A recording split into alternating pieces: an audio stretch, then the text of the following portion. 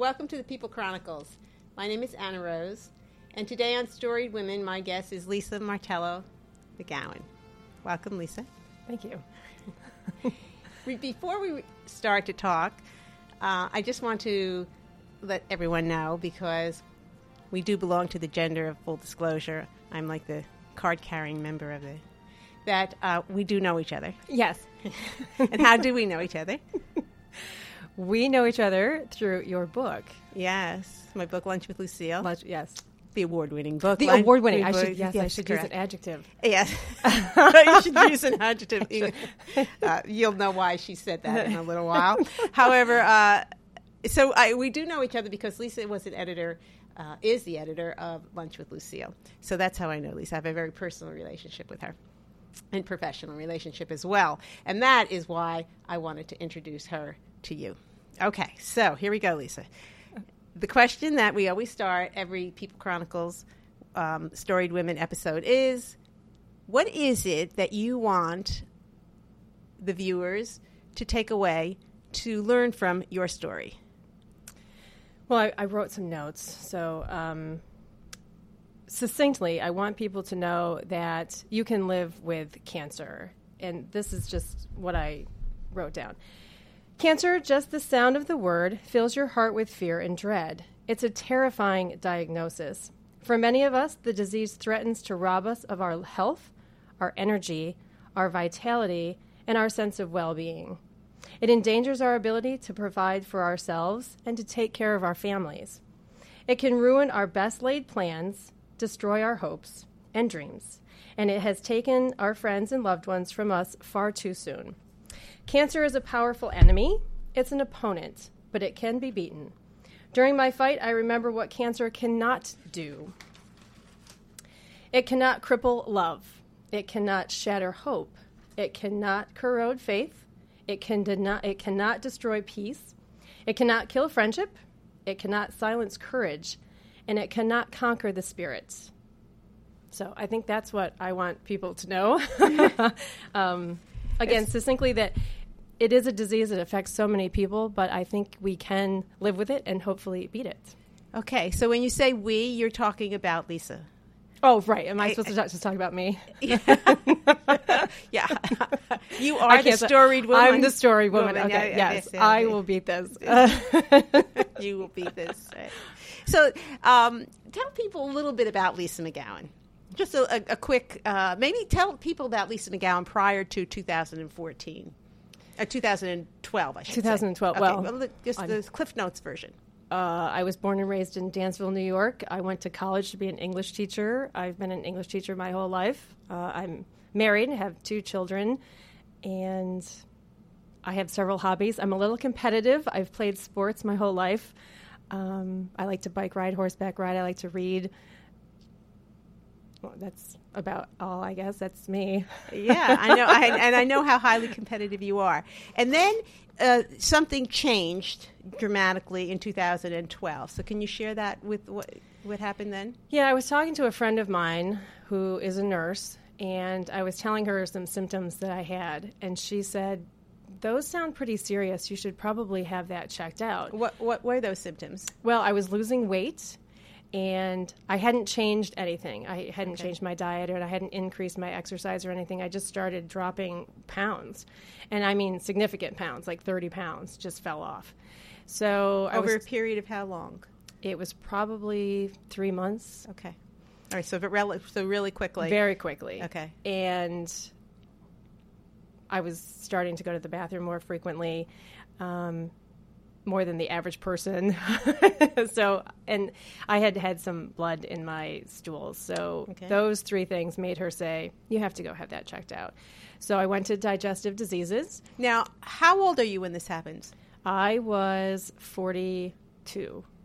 Okay, so you're extremely young. Yes, extremely young, and hurry up and get your colonoscopy 50 age. Right, yeah. You're supposed to be 50. That's the recommended age. So I was in your early 40s. Early 40s. And you're starting to have these symptoms and you don't realize what they are. And so you go to the digestive diseases and they say, well, you wake up from the anesthesia and they say, you had 19 polyps, and you have one significantly sized tumor that we think is cancerous. So you hear that, and And what happens when you hear that? Well, your heart skips a beat, and your palms sweat, and you really you can't put your head around it, really, because it's such a massive diagnosis, and because you're just coming out of anesthesia. Mm-hmm. So it's hard. Like, I didn't even know where I was or who my husband was at first, because it takes you a few minutes. So yeah, it's hard. Your heart and mind battle with each other to try and figure out what's going on. But then you walk through it, and you meet with the right doctors, and you establish a game plan, and you just dive in and go from there. So that's kind of where you become this warrior. Yes. Really, yeah, seriously, you are. This is a battle. And they've said that people who treat it like that, like you can conquer it, or it's an enemy, but you can defeat it, and you keep a positive outlook, that those people usually are better at surviving it. So that's what I tried to do, was think of it as an opponent, and I'm going to beat this opponent. So how do you do that? How do you beat such an opponent? So what have you been doing? Well, I tried to maintain my life the way that it always was. I've continued to work. I continue to walk the dog or go bike riding with our children. I stay active, just like I always did. There were times during chemotherapy that the fatigue is so bad that you can't beat it. You have to stay down. But then the minute I could, I would get up and do what I could, just because. So you've had chemo. Have you had other treatments besides the chemo? I did the chemo and the surgeries so far. Surgery. Yeah. Okay. So, and you look good. Oh, thanks. And that's half the battle, right? Well, you know what? It helps. Yeah, sure. Because when I look in the mirror, I don't see myself as sick, and other people don't see me as sick. So I think it helps. Yeah. Okay, what we're going to do is we're going to take a short break, and then we're going to come back, and I want to talk to you a little bit more about how you keep this optimism, and how you, as I say, how you are this warrior woman, and how you're defeating this ugly thing we call cancer. We'll be right back. Are you looking for a place to hold your next event? Look no more. The Crowne Plaza Reading Hotel is the premier place for meetings, special events, and banquets. Just listen to one of their many delighted customers. My name is Ann Shee, and I'm the Executive Director of BCTV. Last night, BCTV had an event here at the Crowne Plaza in Reading, and it was just wonderful. Everything was great. The food was delicious, the room looked fabulous, and the atmosphere and ambiance were just beyond anything I could have imagined. It was a great event, and I can't say enough about Craig Poole and the team he has in place at the Crowne Plaza. The Crowne Plaza Reading Hotel, making dreams come true. Call them today at 610-376-3811. Welcome back to the People Chronicles. And I'm Anna Rose, still. And next to me is still Lisa Martello McGowan. We are still here. We are still here. And what we're going to do is we're going to pick up where we left off at the first half of the program. And Lisa was telling us about living with colon cancer and what it means. And she started off by telling us what it doesn't do. And I'm just going to reiterate that. I'm taking her notes now. She said, it cannot cripple love, it cannot shatter hope, it cannot corrode faith, it cannot destroy peace or kill friendship or silence courage or conquer the spirit. Mm-hmm. Now tell me then, and those are beautiful words, and you wrote them because you are an English teacher. And you came well prepared with your notes, and I know that, as you are my editor. Yes. So you're telling us what it isn't and what it can't do. Tell me what it does do for you. What does cancer do for you? Who is this new Lisa? Oh, okay. Well, I don't take my life for granted. So you're this grateful. If we look at it in positive words, when you say "I don't take my life for granted," I know, is that you then appreciate everything about your life. Mm-hmm. And I have to say that I am your Facebook buddy, Yes. is a Facebook friend. I mean, Right, I've got to get the lingo. I got to Right. get my lingo right. So I am your Facebook friend. So I watch you. I watch you, and I know how you take. People are watching. Yeah, the whole world is watching. The world is watching. About how you don't take life for granted. Some of the things that you do that I wouldn't even do is, what did you do just recently? Well, we just entered the Warrior Dash. It's a mud race, and we were up in the Poconos. And it's 3.2 miles, and in addition to running, you have to do obstacles. So there were about 12 obstacles, and you're going under barbed wire, you're climbing over cargo nets, you have to climb mounds of mud and then fall into just tons of water with mud and climb out of it. And it was a blast. It was so much fun. But it almost is somewhat symbolic about this fight that you have on, this competition between you and cancer that you have, that it is an uphill, it is dirty, it is messy, there are obstacles to go through, and yet you do it. And that's one of the reasons why I call you my warrior woman, because you are beating this. I mean, you are fighting this.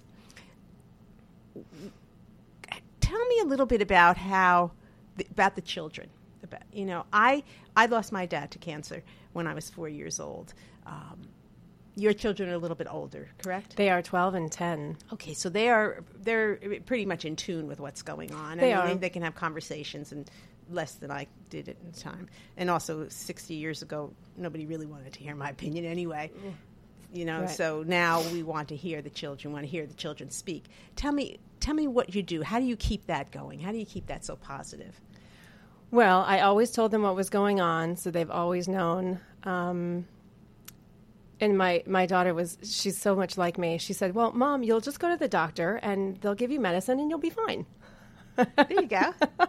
So I just remember that. I'm going to go to the doctor. He's going to give me medicine and I'm going to be fine. And they expect that from me, to be positive. And Grace, I said to her the other day, do you think I'm a pretty positive person? She says, Mom, there's no one more positive than you. I would have to agree with Grace. I actually, today I commented that she was mini you. Yeah. She looks just like you, too. So. She does. Yeah. But I don't know. I think I get it from my parents, because when I first told my parents about my diagnosis, Mom looked at me, and at first she said, oh, no, not you. And then she said, well, nothing will change. You'll just go on being you. And so that's what I do. And I don't know where else it comes from, except I don't like negativity. I don't think it's productive. So I stay focused on the positive and what could happen. Mm-hmm. Now, I like that outcome better than the negative part. Yeah, me too. How about diet? I mean, have they told you, is there something to do with diet? I mean, to eat, not to eat? There's tons of information on what to eat and what not to eat. During chemo, you have to focus on things that will help increase your red blood count. There's things that will help you when you're not feeling well, when you're nauseous. You can eat certain foods. So it's out there. It's everywhere. And if you follow it, there's books on what to eat. Is there anything specific or anything that you could share with maybe someone who has colon cancer now that is listening, that you specifically? Well, I would switch to organic, and you have to, anything high in iron. Okay. And ginger is a big anti-nausea fighter. So if they're nauseous, that's going to help. I used to put it in my tea. I used to put it just in hot water and heat it up. That helped tremendously. Okay, great. All right, what else do we need to know about Lisa? About this new Lisa? I don't know. Just where do you go from here? Well, I'm going to continue to fight and continue to be hopeful. And what's in that fight? What? Well, the next step, my chemotherapy stopped working, so I have to go talk to a radiologist, and I meet with him on Tuesday because they're going to target. I have cancer in my liver because it spread from my colon to my liver. And to my lungs. But the good news is the lungs are stable. They're not growing anymore. And the liver started to grow, but they're still pretty small. The good news is there's no new cells, so that's exciting. And hopefully the radiologist can go right in and target the liver. So that's our next step. Okay, so will that be done locally? No, that's at Johns Hopkins. Okay, so even while all this is going on, then you're on the move. I mean, it's Yes. not like, okay, so you have to seek out this therapy. You have to seek out the treatment, as opposed to it, being readily available. I mean, at hand, I should say. Yes, I think that if you or a family member are diagnosed, you have to be your strongest advocate. You have to go out and find the doctors and talk to people and always get a second or third opinion. I went all over. Of course, you Google everything and you research the top hospitals. Yeah. And we're fortunate. Pennsylvania has a lot of excellent hospitals for cancer. There's Fox Chase, the University of Pennsylvania comes highly recommended. I just chose to go to Hopkins. And I'm glad I did. It works for me. It is 2 hours one way, so it's not for everyone. But you have a lot of support, And I do. Talk to me or tell us a little bit about that support system that you have. Well, I have my parents are big advocates. My children are supportive. My husband is a truck driver, so the good news is he knows wherever to go. So I could, have chosen a hospital in California, and he would be like, I know exactly where that is. So that's really lucky for me. So I don't have to worry. I don't have that stress about how to get there and where to park. And he's really good. These hospitals are massive, and I'm not so great with directions and all that, but he's wonderful. I just am like the blind. I just let him take me to the doctor. So that's really fortunate. He's been a huge support. I think sometimes it's harder on the caregivers than it is for the patient. I really do. And the people that I work with are tremendous supporters. I am really lucky because I've been out for 3 surgeries. And my students are supportive. My boss, Jim Reese, who I call Barry. I call him Barry because he looks like Barry Gibb. But he's a huge advocate. He doesn't he? Yeah. So I'm really fortunate. I have a strong support group because you can't do this alone. You have to talk to other people, and you have to have people who have your back. Yeah. It's funny because when you say you have to have people who have your back, but in essence, it was the friend. Yes. Who was Deb your friend prior to? Yes. Or just a colleague then? No, we were friends and colleagues. Yeah. Yes. Okay. So you were friends and colleagues. So it was she who pointed you in the right direction. Yes. Which I've called her my lifesaver several times. She is. She is your lifesaver. Yeah. And I know how supportive she's been throughout this whole episode in your life. Yeah. You really are a warrior princess. Okay, we're going to wrap it up there. When Lisa started this, she was telling us everything that cancer can do or can take from you, but that she hasn't let it take it from her. In fact, it's basically given you, I think, that drive, even that little bit more that drive than you've always had.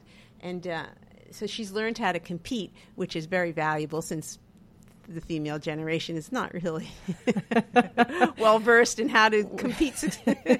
That's true. Yeah, it's true, exactly. So, but you do it so well, and I'm just honored that you would be here today. So, thank you. It was a pleasure to be here. As I say that, we're going to sign off from Storied Women, and Lisa, thank you again.